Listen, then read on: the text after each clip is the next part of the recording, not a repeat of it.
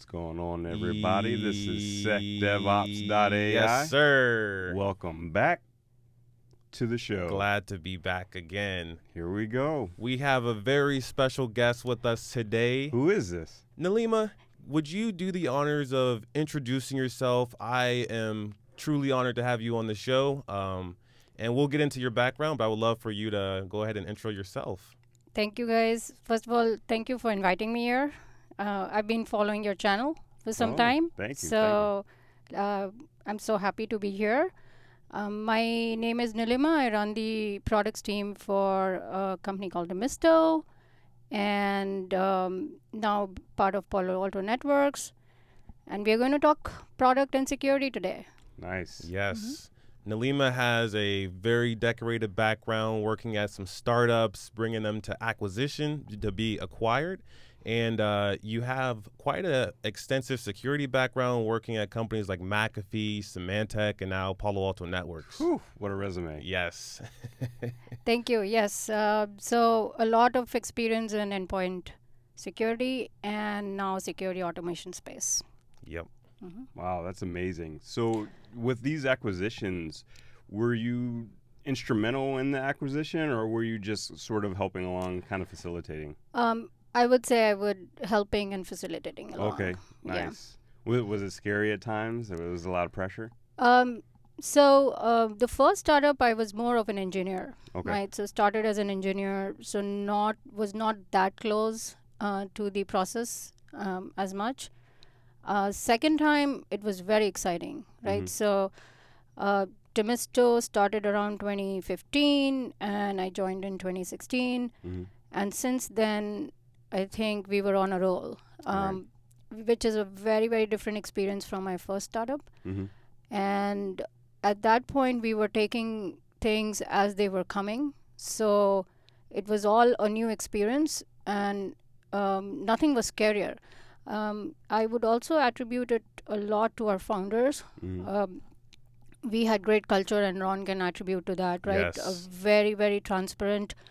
And when you're transparent and, everyone knows where you're going and it's aligned, Right. you are in it together. Yep. And as soon as that happens, things are not scarier. It's just fun. It's just another thing to conquer. That's perfect. Mm-hmm. That's the way it always should be, but I'm sure it's not.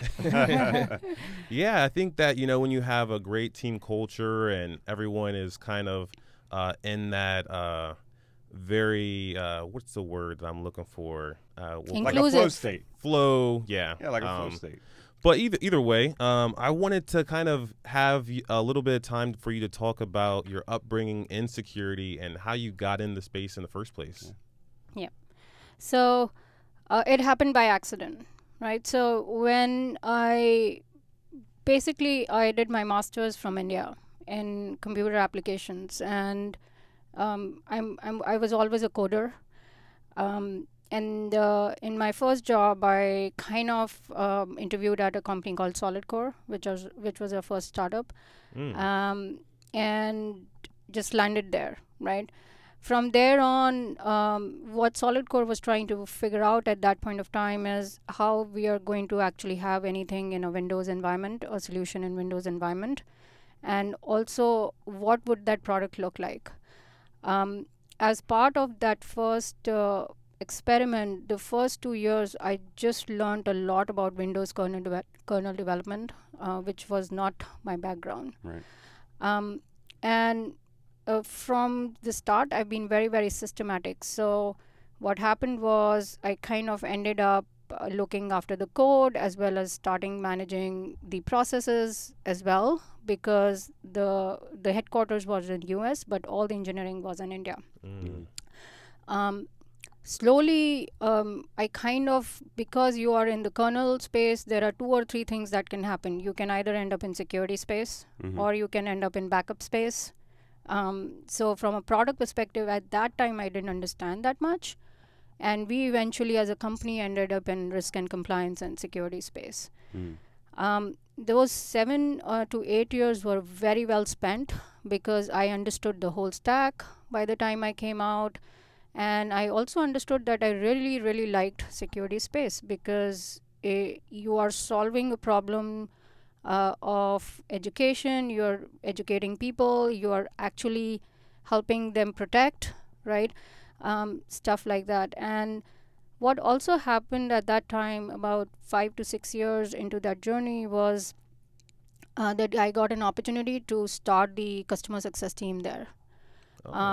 That was my first or second. So I always loved talking and connecting with customers. But in the engineering team capacity at that time, you did not really get exposed that much. When I started setting up the customer success team, I was talking to customers day in, day out. And then I realized what a difference it can make after talking to customers to what you can roll into the product, right? And that was my transition, that in my next 10 years, I want to be at a place where I'm talking to customers day in, day out and actually rolling it back into the product, which kind of squarely took me into the PM space. Right.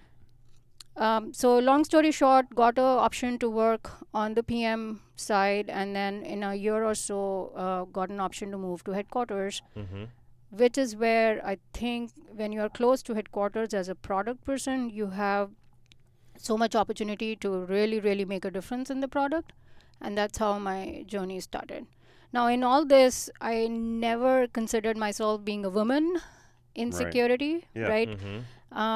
In the tech, I think it kind of flattens out from a women's perspective. But sometimes when you start taking responsibility, it's not the same in everyone's eyes, right? Right. So it's very interesting. I got a chance to run the customer success team because at that point of time, I was in the family way. And that was thought to be a more lenient way of kind of handling this work-life balance than being in pure engineering, right? Interesting. Yeah. And I completely changed it around, right? Great team, set up the whole team, because ultimately, if you're working as a woman or a man, it doesn't make a difference. You want to make a difference, and you want to get things done. Absolutely. Right? Yeah. So that was my first experience of understanding how it's different for women and men, right? And this is why I think my empathy radar is super high, because when you have been in situations where you are the outsider, you suddenly start seeing other people's point of view from exactly the same point of view, right? And so that kind of is and I'll talk a little bit about what it means to be a PM and why empathy plays such a big role. But that was, I think, my first foray into that difference. And I've been following that space a lot because I really believe you should take your people along. Absolutely. And especially help women where you can, right? Yep. So this is why I focus a lot. In LinkedIn also, I help a lot of PMs kind of who want to do the switch. And so many times they are exactly in the same situation. Right. It's funny because we were just at DevColor this weekend, Ron and I actually had the opportunity to speak yesterday, and there were tons of developers and engineers that were looking to make the transition to security. What is one thing that you would want to convey to everybody trying to make that transition? Yeah. So what I would say is security is hard work. There is no taking away from the domain expertise. So whether you're a guy or a gal, you need to know your stuff, right? And there is no getting away from that. So first, definitely know the basics, because in security, anyone can peel out the layers of onions so fast, you won't know what hit you, right? So true. Right? And once you have done that, what I really ask my PMs and anyone who wants to become a PM has to kind of, from a security perspective, is play with a lot of security products. See what problems they are solving, what is happening in your life from a security perspective. So there are things you can read, but there are a lot of things you have to experience to actually empathize, right? And once those two kind of match, then you have enough expertise to basically start rising up in the security ladder. Right. So you would err on the side of over POC, POV, different products, rather than underdo it. Yes. Okay. And of course, sometimes studying. So I didn't do any cybersecurity education specifically, but it's all hands-on experience. All on the job? All on the job. Wow. Totally, right? So if you put in enough time and there is interest, there is so much out there to learn, provided you're ready to get your hands dirty. If not, then obviously cybersecurity masters, etc. also help, because just last year we worked with Carnegie Mellon students, right? And some of them we have also hired. A great course. They come with really good background, so it's a very good way to start into it from a security perspective. Wow, it's amazing. Yeah, on the job training, learning is completely different than kind of formal education or going to a university. Right. You know, you were talking about climbing the ladder and kind of being more empathetic with someone from their point of view. What have you seen from your point of view as a woman, kind of climbing the ladder, transitioning from engineer to now PM? Yeah. Lot of things, right? First of all, you definitely need to have sponsors in your life, right? And that's true for men and women together. For women, I think it's very important. It's extra important to find sponsors, just not supporters, right? And honestly, I've been very, very lucky in that respect. My first PM, and I'm going to call out names here, Sarup. Yeah, absolutely. Sarup Sairam, right? He basically pulled me on the PM side. He spent a lot of time mentoring me, basically, for the first year of my life as a PM. Very nice. And that kind of, and then he kind of let me go, and he said, go run with it, right? So giving independence to actually run your product, have the confidence in it, feel the heat for it as well, that comes with great managers, right? So I think that made a lot of difference for me. Also, McAfee's product culture from a PM culture perspective was great, right? PMs were responsible for enabling sales no matter what, right? The buck stopped there. And if the product took a beating, it was PM's responsibility. So there's a lot of responsibility coming in from that perspective. And whether you're a man or a woman, doesn't matter. You have to kind of deliver on it. So in that sense, my sponsors kind of really helped, enabled to start from there. Now, once you've done that, climbing the ladder does become very interesting, because everyone wants kind of a piece of the pie, right? And at a certain point of time, you come to a point where you're delivering extreme amount of value to kind of start going over the ladder. And that is where it's up to you as a woman or a man to kind of figure out, after you've had the sponsors, how you're providing that. What I would say for me is that I've never considered myself a man or a woman, but I've worked extra hard, sometimes much more than my peers, right, to prove my worth. Yes. And it may be me, but I've seen all kind of people rise with me, depending on how much work they have put in. But I think I put extra work to get there. One of the concepts that we heard about this past weekend was from Mecca about gatekeepers. Basically, people that did the opposite of what you're talking about now. These are people with false sense of authority, actually blocking people, sort of saying, halt, who goes there? I'll allow you if you're a part of my crew, but if not, I'm going to block you. Have you encountered some of this? I mean, you don't have to go into names or anything like that, but have you encountered it, and how did you handle those situations? So, in any organization, you kind of encounter this, right. And the way you kind of handle this is you land you work with good teams. You have to recognize where you have to land, so that you will get that same kind of sponsorship at various levels, right?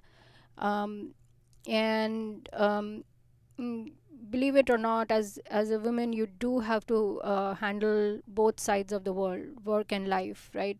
So having great multitasking capabilities really help you, Yep. right? Again, no one is born with these capabilities. Mhm. I can tell you that. You have to constantly work on it. Um, but to answer your question, Chris, I think the best way to solve this is to land at a place where you know the people sometimes, or you're just lucky to land there. Right. But then again, as you rise up, you consciously try to work in companies which has great culture, inclusivity is there. It's just all good air around. Right. And if you see that it's not a place where you will not grow, it's very important to cut your roots and Mhm. move on as well, Right. right? Which a lot of us don't do, That's great. Yep. right? You have only these many years of life where you're going to work Yeah. and going to make a difference for yourself and for others. So plan it backwards rather Right. than forward. Absolutely. That's great. Yeah, that's really important. And I think that kind of reminds me of almost feeling like having glass ceilings, right? You know, maybe you're not working around people that are advocating for you or pushing you to that next level. So what are some things that you guys do to deal with gatekeeper? Well, you already said gatekeepers, but like the other perceptual glass ceilings. You know what's funny is because what she said is exactly how I've lived my life and done my career. I've always been in situations where I felt limited by people. They would never just let the chains off and just let me be free and kind of do what I think is best until I got to Netflix. Mm-hmm. When I got to Netflix, they were just like, this is your program, this is your career, do what you need to do as long as it's in the best interest of Netflix. And it's been so eye-opening. I could not imagine going back to a place where I had a ceiling that I was bumping up against. So, yeah, that's what I've done is exactly what she was saying earlier. Yeah, I think it's a culture thing, Mm-hmm. right? And you recognize it's in the air. You can smell it, right? As soon Mhm. as you're in, Yep. right? So it's very important to, when you go into a company, to ask, hey, what is your culture, right? How do decisions get made, right? How much voice do I have in the Yep. role that I'm going to play? It's very important because organizations are becoming more and more flat now. So Mhm. everyone has a voice. Right. And we work on Slack, for example, right? Mhm. And that's a great way to democratize your thinking. Yep. Stuff like this is like invisible glue, but it makes a lot of difference on how you perform in your specific jobs. Yeah, absolutely. I love Slack. Yeah. Yeah. Some Me of the too. things that I constantly try to remind myself is to ask better questions, you know, because you only learn about these gatekeepers, these ceiling marks by asking yourself and the rest of the groups, you know, better questions and really getting to the bottom of things. Right. What are some questions that you guys think enables the shift from one area to security, like engineering or another aspect of product lifecycle or applications? You want to go first, or? You go on, Chris. Okay. So I like to ask questions in two directions. I like to ask questions internally and then externally. So when I make any pivot, I ask myself, what skill do I have now that could be applied into what I'm pivoting into? So I had Intel out the yin yang, but I didn't have that cybersecurity or commercial experience. But I knew that I could apply certain skills that I had to those spaces. And so while I was still trying to find my way in the commercial space, I had something to kind of lean on. And then the other thing is I like to ask people questions because I feel like people feel limited for some reason, especially if someone's like important or sort of a celebrity. They're afraid to ask questions like, what did you do? What are the problems you ran into? I'm not that type of person. I immediately, you saw me this weekend. I went up to people. Bombarding with questions. Yeah, just bombarding people with questions because they might be too busy. They might say, hey, I don't really have time to answer your question. And that's completely fine. I mean, people get busy. But more often than not, people answer the question. Yep. And they Yep. actually give you good advice. And it can change the trajectory of your career or your life. Absolutely. Yeah. And I completely agree, right? To me, I learn by asking questions, right? So I can I can read the text. It's going to fall all over here, right? So if you see on my LinkedIn, also it's like I'm always curious. Even in any meetings that we used to have in Solid Core, and I used to be like called the always curious, always questions Nilima. My way of learning and remembering and processing the information is by asking questions. Yep. And also engaging people, right? So just the concept of doing small talk, and this is something that I wanted to kind of touch on, right? In India, we are not used to doing a lot of small talk, right? This skill I kind of developed after coming here, and it has helped me tremendously because questions not only help you answer, it helps you engage. And you learn a lot about people, right? So as you mentioned, people are busy, people are not, it's not like people don't intentionally give answers. Right. It's just that once you have started talking to them, it's a great way to engage, and you get information, right? So much. So much. The other skill that you should develop when you are asking question is how do you ask questions, right? Because there is a method to the madness, right? So if you are basically asking to learn, asking questions to learn, you need to have a model in which you can start processing the questions, and that has helped me tremendously in our user research as well. Right. So when we do our user research, there is a pattern we follow, and it has really helped us figure out how people use our product in 30 minutes, more or less. Yeah. How do you define small talk? Because I'm not a small talk person, but when I think of small talk, I think of like, oh, pleasant weather today. How is little Jim doing on his t-ball team? Like, I mean, like, do people really like care about like that topic, or are they just making conversation? Because I'm not a small talk person, but I will make conversation that is impactful. Right. I define small talk as I want to know what you are, like how you are, Chris, right? Like what ticks you, right? Yeah. How you feeling today, for example, right? Mm-hmm. Because I care. I'm going to spend my next hour with you. Yeah. Right. So it's great to know about your family, and because it does help me connect to you as a person. Yeah. And as I mentioned, I've been following some of your earlier sessions as well, and I was like, I'm curious to know how Chris is as person. Yeah. Right. Right. Which is what I do when I meet Ron as well. It's not, I see him very less, but I can instantly connect because we've been working together, and I care what's happening in his life versus like he asking me as well, right? So these are small things. I don't do small talk just to start the conversation, but because I want to know what's happening to you as a person. Yeah. Yes, curiosity. I can do that small talk because I love getting to know people. Like I actually care about how they feel, but it's like the very superficial small talk that doesn't really mean anything. I can't do at all. I also don't do that. Only when I really want to connect to a person, then that's something I really care about. Absolutely. That's the best way, I think, to asking better questions. That's like the gateway, is to understanding the person. You know, you start to learn which questions are appropriate and when. Maybe that person has limited time. You know, you don't want to ask too deep of a question at that point. Right. Also, people are very smart. Right. They know when you are being superficial. Absolutely. It's we are humans, right? Yeah. So. If you don't care about it, people will not engage.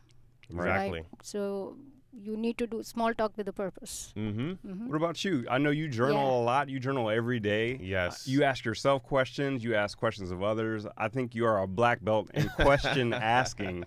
How do you ask good questions? So that's a good question. That's the first question I ask myself, is how do I answer this? But I think that it really boils down to wanting to know information. If you have the desire to know the answer, then you could ask a really well-formed question. So a lot of the times when I want to get to know someone, then I'll ask them, like, maybe what is the highlight of something that they're working on, or what's something that you just had a success in? Because I love winning. So I Right. want to know, how have you been winning? Yep. Maybe I can, genius always leaves clues. So Yep. Yeah. maybe I can get a clue here and there.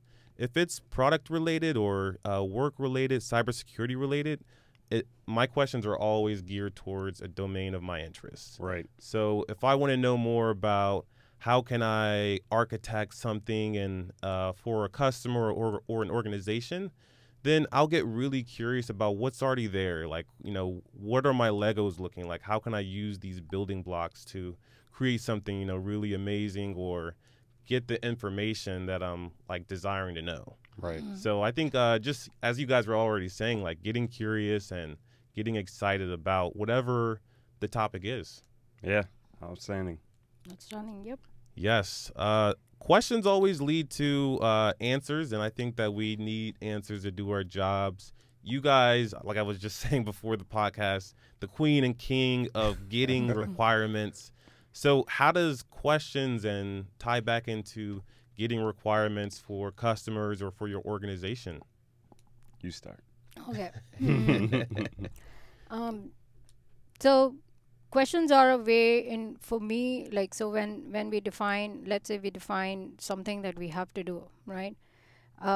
Questions are a way for me to actually concretize the requirements, because in general, we have already written some assumptions after doing market study, product study, user study as well, right?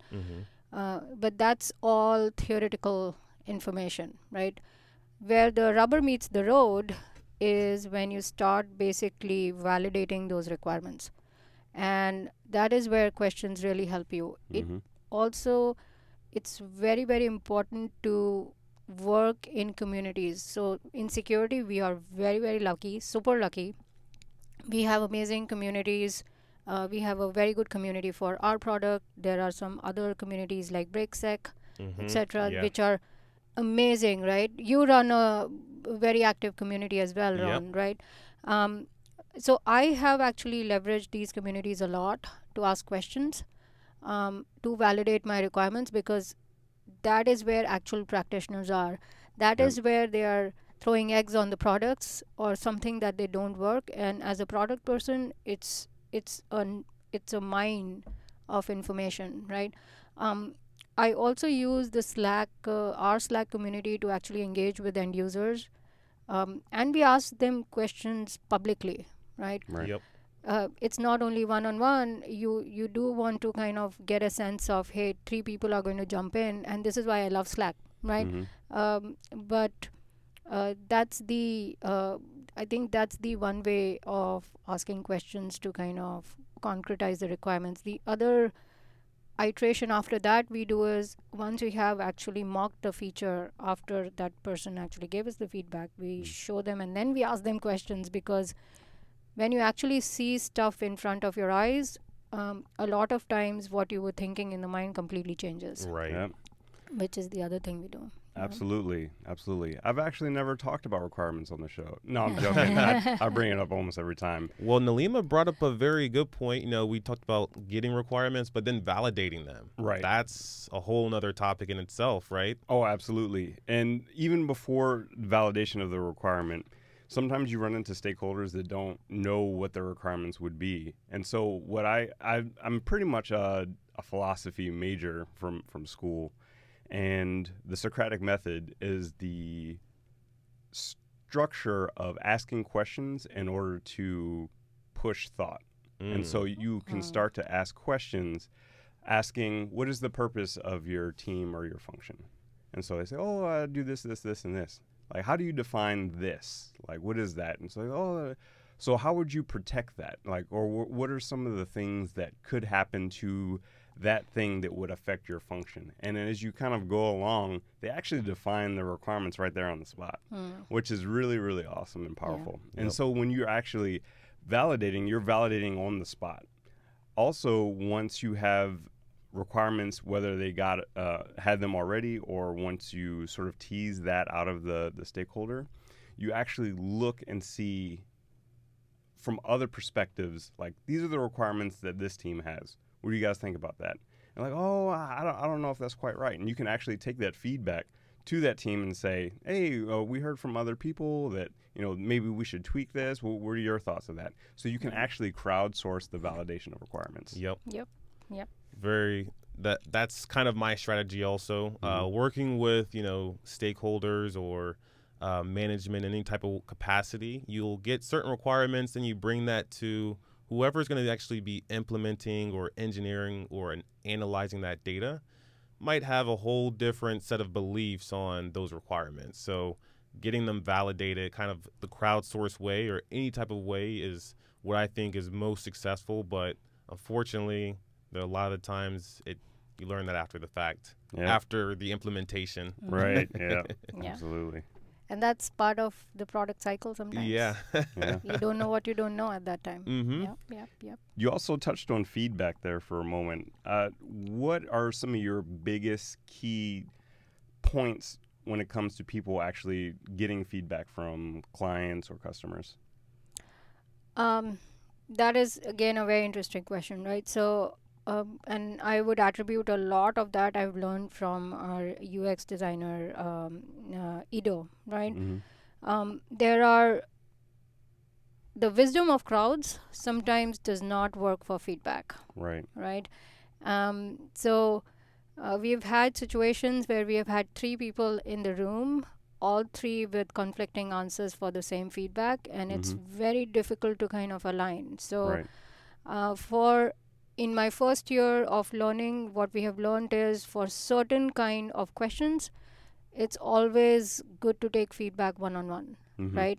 And then there are scenarios where wisdom of crowds work. Right.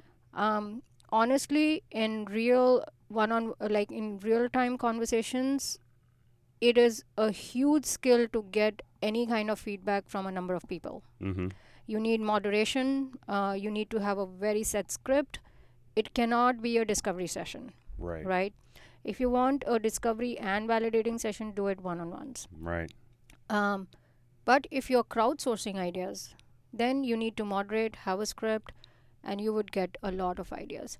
Now, in terms of the feedback, the other thing that has always helped us, and as I said, like even if you have something concrete to show, that kind of starts spinning a lot of ideas from a feedback perspective, right? So we do these at least 2 to 3 iterations with our customers who are willing to kind of give us feedback. One is we will ask them stuff. Then in the second iteration, we actually show them stuff. And a lot of times, 90% of the feedback completely changes, right? And then the third scenario that has always happened is so many times we don't know how to give a solution for a certain problem. And I kind of turn around and ask practitioners, what would you do in this, right? One, it helps them empathize with our thinking process, because now they are at the hook to give the solution, right? And 2, sometimes actually all the times, most of the times, we get amazing responses at that time. So feedback again leads back to discovery of next set of things. Absolutely. Right. Perfect. Well said. Absolutely. I agree. The last question and point that I wanted to touch on a bit was, we just talked about requirements. Let's talk about how organizations and stakeholders are receptive to products and also new solutions, internal or buying them. What are your thoughts? You're I'm sure pitched a lot about all these products. We don't have to get into the specifics, but do you think that there are times where you're completely non-receptive to vendors, or do you find yourself more receptive? Yeah, honestly, it's tough. I find that I do get pitched on a daily basis, or at least sort of like that cold pitch, like on LinkedIn or email. And a lot of times I'm just so busy, I don't have time to wrap my brain around an additional solution. But sometimes they are slick, and I actually appreciate when they're slick. They start by just saying, hey, love the stuff you're doing, blah, blah, blah, blah, just want to stay in touch. That's great. Then they come back with a joke, and it has me dying laughing, and they're like, would you like to get a cup of coffee? I say, absolutely, let's get a cup of coffee. But from a solution standpoint, I think I'm going to take a page out of Nalima's book and actually start paying more attention to these vendors and solutions. I've been pretty generous when it comes to actually like giving people time to pitch for my role, but also I think I need to do a little bit more. I think I need to start paying more attention to because there might be something out there that might be a game changer. You just never know. I think what kind of tainted me is that I've seen so many terrible products that I'm just like, in my brain there's like a calculus. What are the odds that this like vendor or this application is actually going to do what they say it's going to do in a pitch? And it's pretty low in my opinion. But maybe it's getting better that those sort of snake oil companies are getting weeded out and the actual champions are here to stay. Yeah. One recommendation there, ask them to send you a 5-minute product, one use case, right? Before you engage. Yeah. And at that point, you know, is it snake oil or is it real? Right. Right. Absolutely. And that's what I do. You like in the websites, if you go data sheets and everything, you just don't know what the product is. Right. If a company has even 5 minutes of actual product demo, they're worth talking to, right? So that's how we kind of did at Demisto as well, because let the product do the talking, and then everyone will follow. Yeah. So 5 minutes, like, is this a pre-canned 5 minutes that they have, or is this like actually setting aside a time for them to actually demo the product? Whichever. So just ask them, either they have a pre-recorded 5-minute actual product video, not a marketing pitch, right? Or they spend 15 minutes with you where 10 minutes they are showing the product, right? And as soon as that's there, then it will pique your interest, right? And then it's up to you to follow. But those 15 minutes would be really beneficial for the vendor as well, because a lot of the fledgling startups are looking for validation from folks like you, Chris. So it makes a lot of difference. And one thing I did want to ask you on top of that is I have a habit, and I don't know if it's a bad habit or not, but whenever someone comes in to pitch, I'm like so overrun with like pitches that I'm like, look, I know you might have sales slides and marketing slides. Yeah. Can we just get to the product? Yes. Is that a good practice, or am I being short-sighted? So the 5 minutes of those 15 minutes, they should be able to explain what problem they are solving, because if you don't have that context, then the product demo will not really help. But really, if you can't explain the problem in 5 to 10 minutes, then I don't know if it will hold your interest. Right. It won't hold my interest. Yeah, I think my problem is like 30 minutes of an hour-long session, and it's all like marketing slides. It's like, can we just get to the top? You're like, we're waiting for you to respond for validation. Where is the product? Yeah, exactly. Like, we will make it right after you validate these ideas. Yep. Awesome. Great. Well, this has been a great conversation. Outstanding. I'm excited for part 2, where we might do a 3-part series on just some more information that you have. Nice. One of the questions that I always end with is, what is a great way for people to get in contact with you or stay in touch with you? Oh, that is a new question. Please reach out to me on LinkedIn. I'm there. And my email ID is firstname.lastname@gmail. So please feel free to drop me an email in case you have any product questions. Women transitioning into security, women transitioning into PM, always happy to help. Yes, in Nalima whatever is capacity. Great wealth of knowledge and an amazing mentor. So I will be sure to add all of that into the show notes. Excellent. Thank you so much, Nalima. This has been a great, great episode. Same here. Awesome. Thank you guys for inviting me. All right. See you guys next time.